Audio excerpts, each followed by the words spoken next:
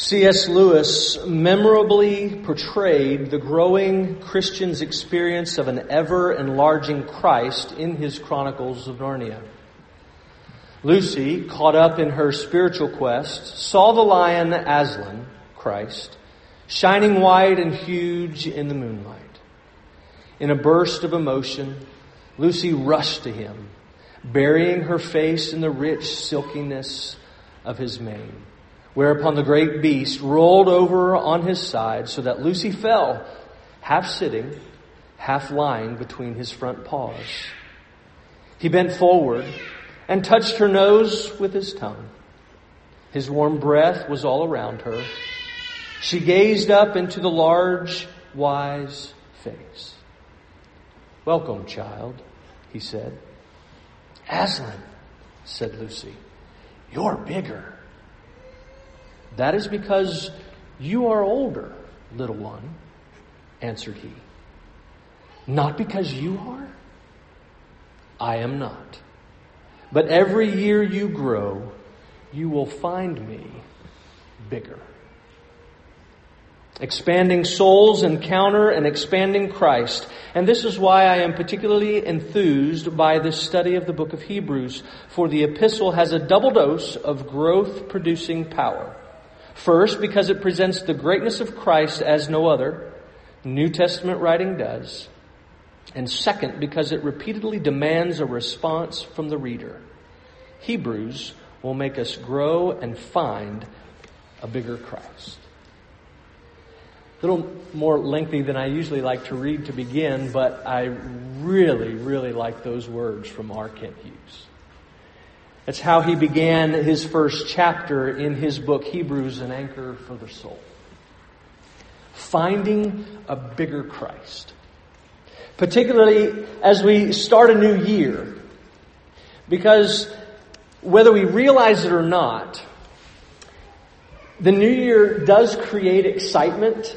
There's excitement, there are new beginnings, and there are new resolutions, and there are bigger and better promises being made by people and companies behind the latest and greatest plans and products and conferences to help make 2020 better than 2019. But it may just be me, but the underlying message really seems to be more of, you blew it last year.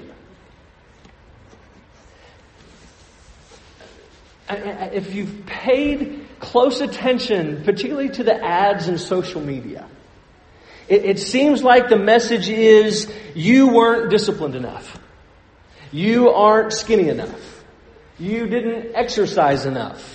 You didn't eat enough of the right foods. You didn't read enough. You don't have enough money. You don't have enough of the right things. You don't have the right clothes. And also you didn't save enough. You didn't perform well enough. And the evangelical world gets in on it as well. You know, we didn't pray enough. We didn't read our Bible enough. We don't have enough people coming to our church. We didn't do all the things good dads and good moms ought to do. And don't get me wrong, we can all improve. I lead the way. We can all improve. We can all repent more. We can all do more of the right things. But there is a difference in needing to improve and that not enough voice that lingers in the backs of our minds. And that voice gets louder and louder and louder as the years go by. And therefore, our souls need to be expanded. Because as our souls are expanded, we will encounter an expanding Christ who is bigger and better than anyone or anything. It's the Lord Jesus. Well, we need to hear of a bigger and better Christ. We need to hear that He's bigger and He's better than you or I could ever wish or imagine ourselves to be. We need to hear that He's done more than you or I could ever do. We need to hear, in the words of one of the few positive tweets I saw before deleting Twitter at the end of the year, we need to hear that Christ is our enough. He is our enough. And I believe that that's what our study of Hebrews is going to do. Hebrews is going to do that for us. And from the start, I want to say, and this is kind of an introduction to the introduction, but I want to say from the beginning that I know that 7 months seems to be a long time to be in a 13-chapter book, particularly when we were in a 26-chapter book for 4 months. And really, when you consider that, even if we took 10 months or 12 months, we could never mine the gold that's here in Hebrews. I mean, when you consider the fact that in these first 3 verses that we're going to cover tonight, the doctrines of revelation and creation and the Trinity and the continuation or continuity of Scripture and the atonement and Christology are all present and touched upon. And when you break down Christology and realize that Christ is called the revelation of God, the Son of God, the fulfillment of the Old Testament, the heir of all things, the agent of creation, the radiance of His glory, the expression of God's nature, the upholder of all creation, the purifier of God's people, and the mediator for God's people. We could take 4 months just on these 3 verses. Aaron and I, he came in and I was telling him, I was lamenting, trying to squeeze three verses into 1 week. But all the more reason to be about your own study. Right? So I think 7 months and 13 chapters is fair. So with that said, let's stand again. Matt did a great job, but I want us to read these verses again so that they're fresh in our minds as we begin. Stand as is our custom, and if you are able, and let's read these 3 verses from Hebrews chapter 1. And then we're going to pray for not only our study tonight, but our study as a whole. Hear now the word of the Lord. Long ago, at many times and in many ways, God spoke to our fathers by the prophets. But in these last days, He has spoken to us by His Son, whom He appointed the heir of all things, through whom also He created the world. He is the radiance of the glory of God and the exact imprint of His nature. And He upholds the universe by the word of His power. And after making purification for sins, He sat down at the right hand of the Majesty on high. The grass withers and the flower fades, but the word of the Lord endures forever. Let's go to the Lord in prayer. Father, would You by Your Spirit allow us tonight and in the months ahead to see and hear the truth about Christ in such a way that our souls expand. And as our souls expand, may He expand. Open our eyes and ears and enlighten our minds in such a way that we find Him bigger each week. May we consider Him more fully and completely. And as we do, help us to strive to enter into the rest that You have provided for us in and through Him. And it's in the name of our prophet, priest, and king that we pray. Amen. You may be seated. Okay, so here's introduction part 2. If you spend any time in Christian circles on social media or listening to Christian podcasts or meandering through Christian bookstores or eavesdropping even on conversations in restaurants and coffee shops and maybe in school foyers and even in barber shops and salons where those kinds of things still go on, you may have noticed a few themes that are prevalent, or at least growing more prevalent. At least I will say they seem to be, for me, they seem to be more common and easier to identify as the days go on. You may have even noticed them over the holidays as you gathered around the table with some of your Christian family members. One of them is the theme of spirituality.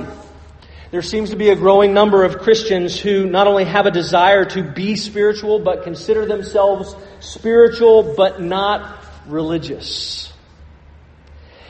In other words, they have a desire to be and are striving toward and even consider themselves to be in touch with or connected with in some way or in intimate fellowship with and even hearing directly from God, but they describe that spirituality in an individual way or in an internal way, and even in an esoteric or secret way. They describe their experiences in those ways. And those experiences are unique to them, and it isn't dependent upon the gathering of the church, and is often experienced and cultivated apart from God's Word. Another theme that I think is growing prevalent is that of sovereignty. There seems to be a growing desire among many to be led by and to follow someone in authority who can deliver them from their enemies and guarantee their freedom and provide safety and prosperity and guarantee their freedom and all of those things that they believe that they're entitled to as citizens and as believers.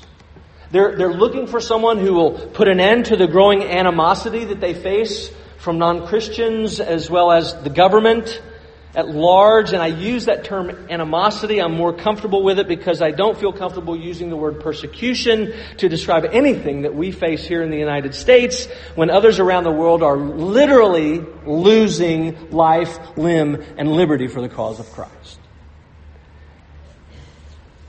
So they want someone to deal with that animosity. They do want oppression to cease and equality to be experienced and achieved, and the poor to be fed and clothed, and lives to be valued and protected, and religious liberty to be maintained. And all of those things are good. But they seem to believe that that is only going to happen if one particular political party is in control and one particular leader is at the helm. They believe that the right party and the right president needs to be in place so that they or he can rule and reign and lead the charge in the midst of political battles and cultural wars that they deem necessary to secure life, liberty, and the pursuit of happiness. The other theme, or the last theme that I've kind of picked up on, is that of justification. A large number of Christians are concerned about and are striving to be seen as right and in right standing with God and with their friends and family and coworkers and neighbors and employers. They want to be accepted. They want to be approved of. They want their lifestyles and opinions and to be approved of. They want their intellect and their choices to be validated. And they want to be guiltless and they want to be innocent, not only in their own eyes, but in the eyes of others. But they're expending a great deal of time and a great deal of physical and emotional effort in their attempts to secure that on their own.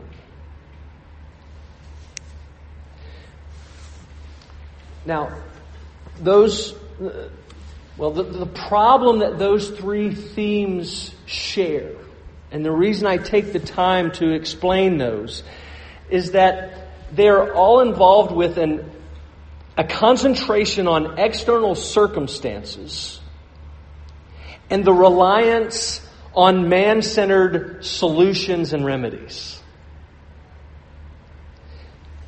But the reality is our problem is internal. And the solution or the remedy and our only hope is a God-centered solution, the God-centered solution of the gospel.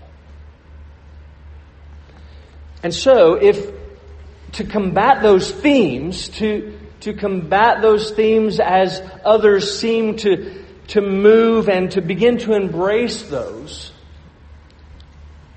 I think is to deal with the underlying issue, and that underlying issue that must be addressed and must be warned against and must be changed in all three cases is the forsaking of Christ and His gospel.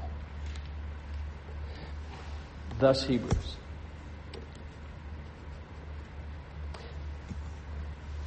You see, because while I won't say that the social and cultural climates are exactly the same, there is a similarity between our cultural and spiritual climate, with the cultural and spiritual climate that was taking place or existed around the time of the writing of this letter, which was around 64 AD. And while Origen, in his words, said God only knows the identity of the author, and while that is true, we do know that the letter is very pastoral. It's pastoral and was written to Jewish Christians who were in, some say Palestine, most say Rome. And since they had professed faith in Christ, they were doing anything but living their best lives now. I mean, listen to chapter 10, verses 32 to 34.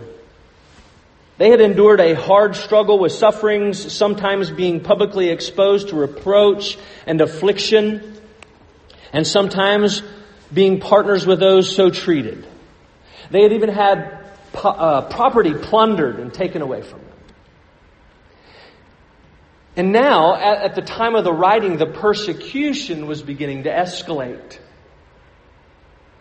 It was growing stronger and stronger. And in the words of one commentator, their world was falling apart and they were scared stiff. They were avoiding people. They were withdrawing from worship. And they were asking questions like, where is God? Does He know what we're going through? Doesn't He see what's going on? Isn't He going to do something about it?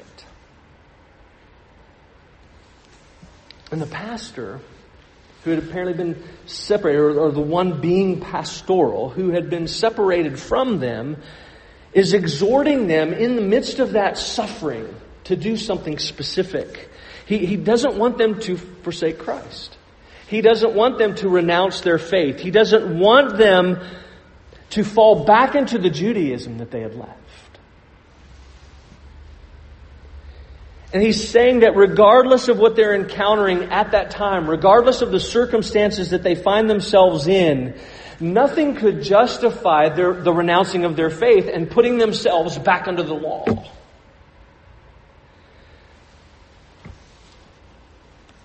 Because life with Jesus was better than anything about their former lives with Judaism under the law.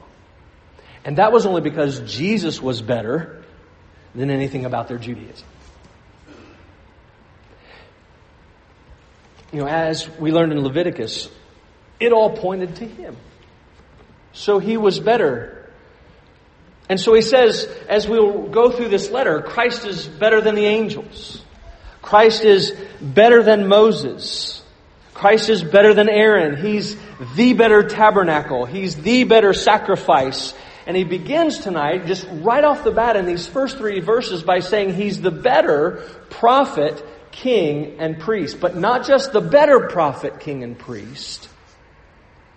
He is the final prophet and the ultimate king and the perfect priest. And that's our outline. Okay? 3 points. The final prophet, the ultimate king, and the perfect priest. Let's go back to verse 1 and look at the final prophet. The writer says, long ago at many times and in many ways, God spoke to our fathers by the prophets. And the writer begins with what one commentator called perhaps the single most important statement that could be made in our time. God spoke. God spoke. He who is altogether other, remember, another phrase from Leviticus. He who is altogether other condescended and revealed Himself by speaking to His creation. It was not something He had to do. It wasn't something that He was obligated to do. It was something that He desired to do. And He did so over a long period of time that He began to do a long time ago. So it wasn't something new. It wasn't something that just happened. And as He spoke, He revealed Himself over that period of time progressively. He revealed himself to Adam and Eve. He revealed himself to Noah. He revealed himself to Abraham. He revealed himself to Moses. He revealed himself to the people of God. And each and every time he revealed himself more and more, he revealed more of the unchanging truth about his character and his plan. And what at one time had been hidden or veiled had progressively been made known and brought out into the open or unveiled. And he did it in a variety of ways.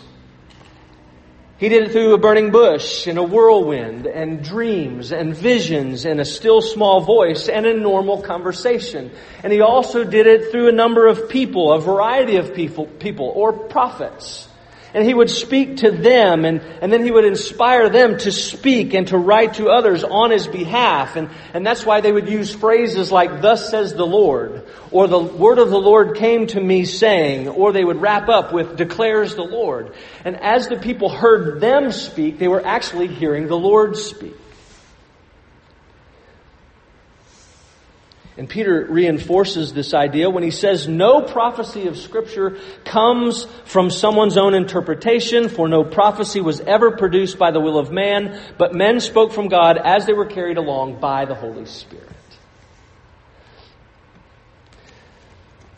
But then the writer says it gets better. He says, in these last days, He's spoken to us by His Son. And in verse 3, he says, "He is the radiance of the glory of God and the exact imprint of His nature." He who spoke a long time ago and had been silent prior to Christ, had been silent for 400 years, has now spoken in real time. He who once spoke to the fathers has now spoken to us. He who once spoke through the prophets has now spoken through His Son, the incarnate Son of God, the Word made flesh, the second person of the Trinity who humbled Himself to the point of death on the cross and became a man and dwelt among us, the Son who was and is more than a reflection of God, but who actually is the radiance of His glory. He was distinct, as we talked about a couple of weeks ago, He was distinct from the Father, but He was in fact the Shekinah glory, the majestic presence of God, because He was in Himself of the same essence as the Father. He was and is also the exact imprint of His nature. And so Jesus said it best. He said, "If you've seen me, you've seen the Father." Again, distinct, yet both God. And as we mentioned again a couple weeks ago in Paul's words, He was the image of the invisible God, in whom all the fullness of deity dwelt in bodily form. It was that Son who spoke.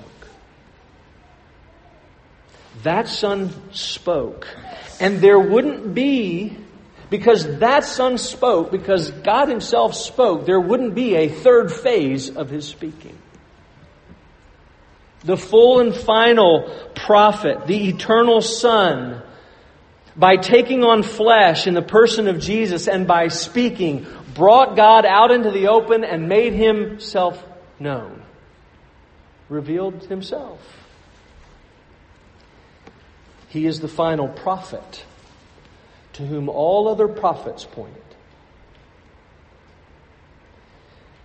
The writer goes on and he says that He is also the ultimate King. He says, in these last days He has spoken to us by His Son, whom He appointed heir of all things, through whom He also created the world, and He upholds the universe by the word of His power.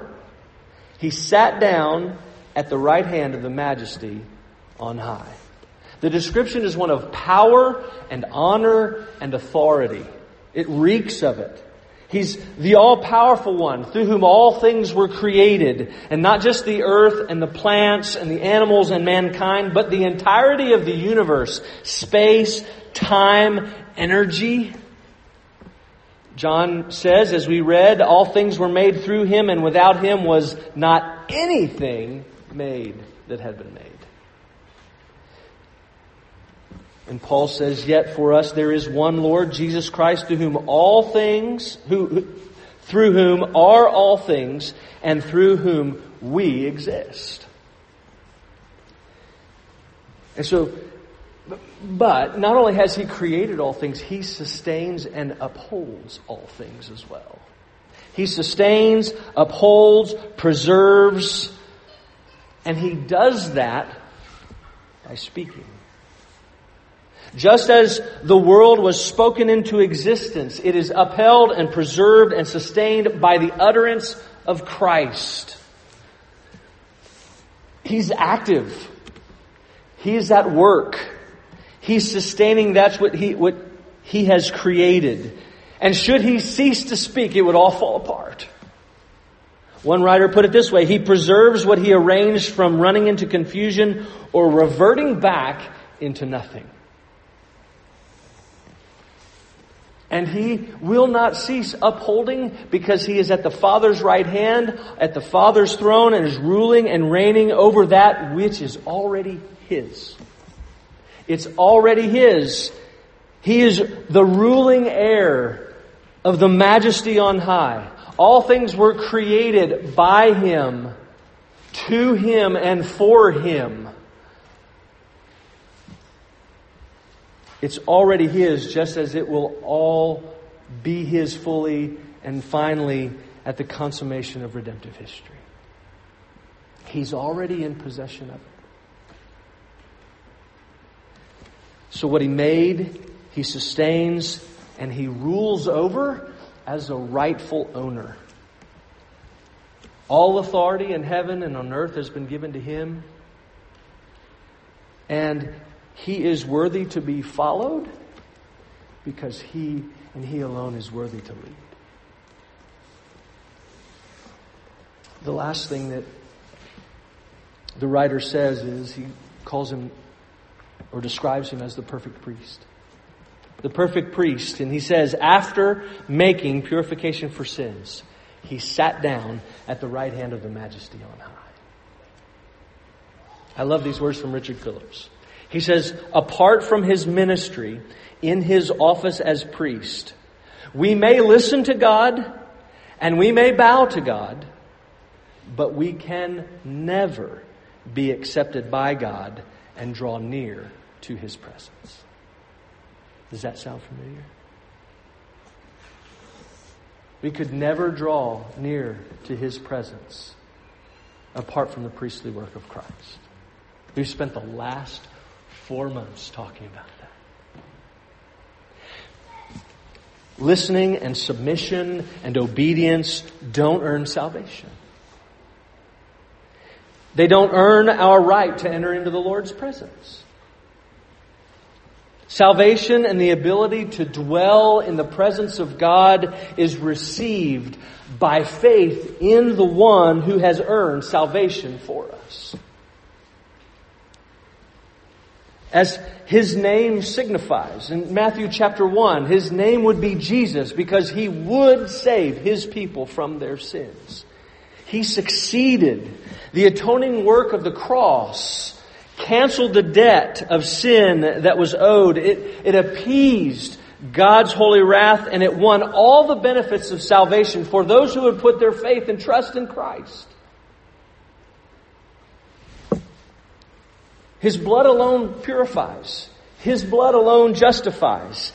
He took on the sin that others had been imputed with. He took on the guilt of others that they had inherited. He took on the sins that other people committed.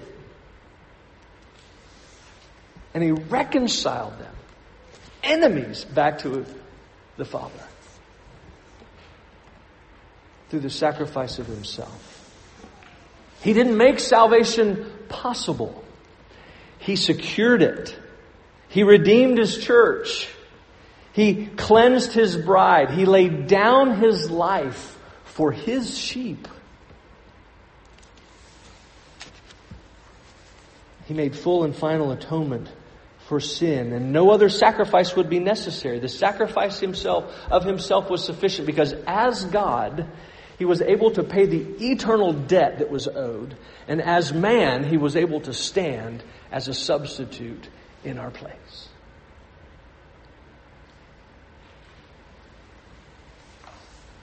And the blood that He shed, the payment for sin, He as the great high priest took behind the veil into the heavenly holy of holies that was not made by hands and presented it to the Father, securing our place.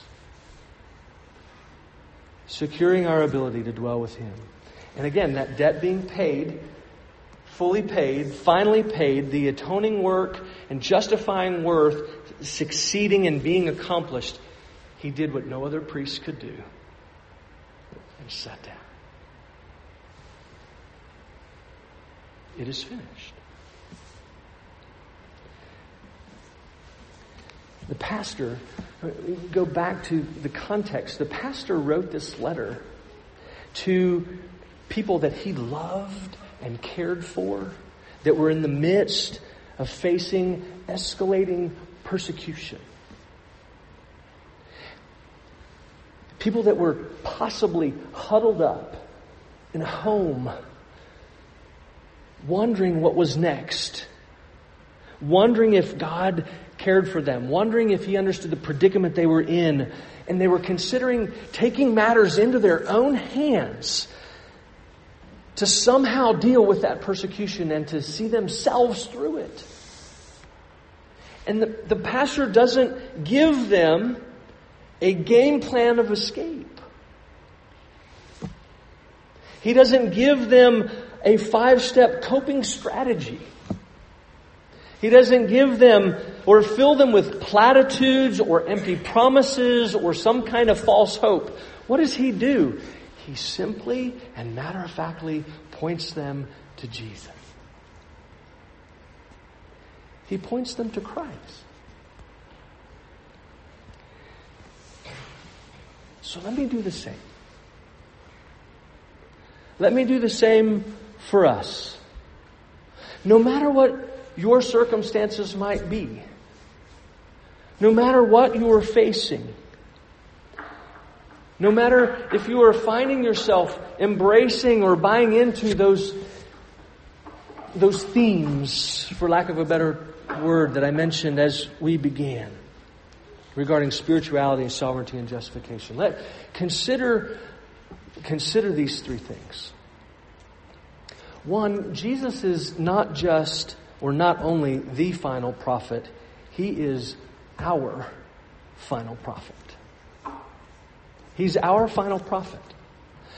God has fully and finally revealed Himself in Christ, and we have His written word through which that revelation is made known to us. It is here. The Bible is more than a book that contains God's Word. It is the Word of God. And all Scripture, Old and New Testament, why we teach and preach the whole counsel of God is because both Testaments are authoritative and complete and sufficient, and therefore all we need to believe in regards to salvation and how we can glorify and enjoy the Lord forever, which is our chief end. And I know it may seem more spiritual and exciting to have some sort of direct revelation outside of the Word, like a vision or a dream, or to hear an audible voice, or to see receive a word of knowledge. And I know it may feel and seem more authoritative to say, God told me, or God gave me a word. And I know direct revelation is much easier and even, should I say, less boring than deep study of God's Word. And I know the church can be difficult because we're difficult people.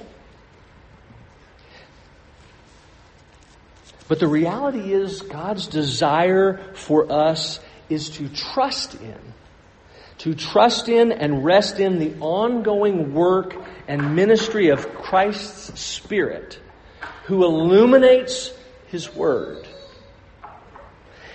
and enlightens our minds to the truth of His Word and sanctifies us with it. May we not forsake His authoritative, complete, and sufficient word in an effort to be more spiritual. And may we maintain our conviction.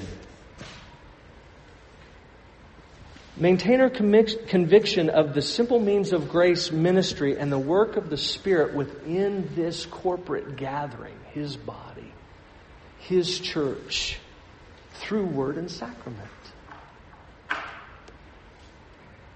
It is His Word that He chooses to minister to His people. Secondly, Christ is not only the ultimate King, He is our ultimate King. He's our ultimate King. And so, brothers and sisters, our hope is not in any political party or president to lead and deliver us. That's not where our hope should be. Christ is our only hope because He is ruling and reigning, and He will bring about an end to redemptive history in the fullness of time. And until then, He's going to, as I prayed earlier for the Mitchells and the Brocks, Christ is going to continue to build His church in the midst of that, and the gates of hell are not going to prevail against it. Because He is our ultimate King, we need to stop bemoaning the church. Christ is active and involved, and we don't need to be dismayed about the events of this past week. We don't need to be dismayed by elections of the past, present, or future. Our heads don't need to hang low. God remains in sovereign control, and we as His people, we've been spiritually delivered out of darkness into marvelous light, and we will experience that one day physically. In the words of, we're sojourners and we're exiles, right? Because we're citizens of heaven. This nation is not going to last. To borrow Daniel's words and Paul's interpretation, even this nation is going to be dashed on the rock who is Christ. Christ's kingdom is all that is going to last. It will not be moved. The Lord reigns now and forever. He's our sovereign King, and we owe Him allegiance. Him alone, allegiance. He who had the power to create all things and has the power to sustain all things, that same God has the power to recreate hearts. That He has the power to change minds. He has the power to replace hate with love and fear with assurance and hopelessness with confidence and joy. And all authority, again, I've already said this, but all authority on heaven and on earth has been given to Him, and He alone is worthy to be followed because He alone is worthy to lead. He is our ultimate King. And lastly, He is also our, not just the, but our perfect high priest. He's our perfect high priest. Our salvation is not in our hands. Our salvation is in the hands of Christ, who made purification of sins and sat down, having once for all made the sacrifice for sins. There's nothing we can do to justify ourselves or to make ourselves right before God or before anybody else. And any attempt on our behalf to even... We can't earn or merit our salvation, and we can't do enough to pay back God for what He has done for us. And anything that we might do in actuality puts us further in debt. It's a losing proposition to try to do this on our own.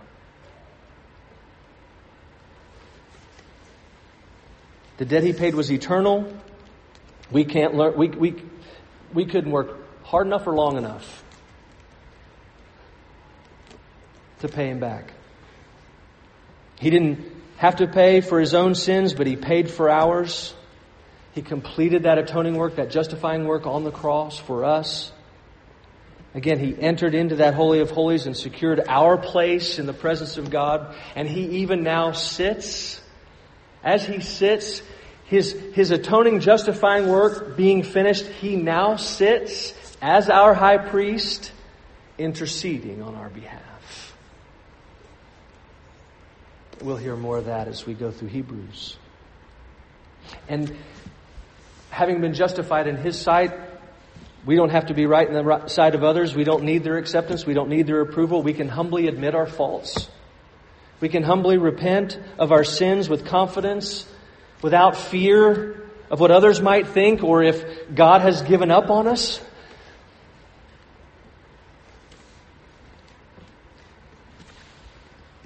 Brothers and sisters, we need to look to Jesus. He's all we have. He is our final prophet, ultimate king, and perfect priest. He is better. There's no one like Him.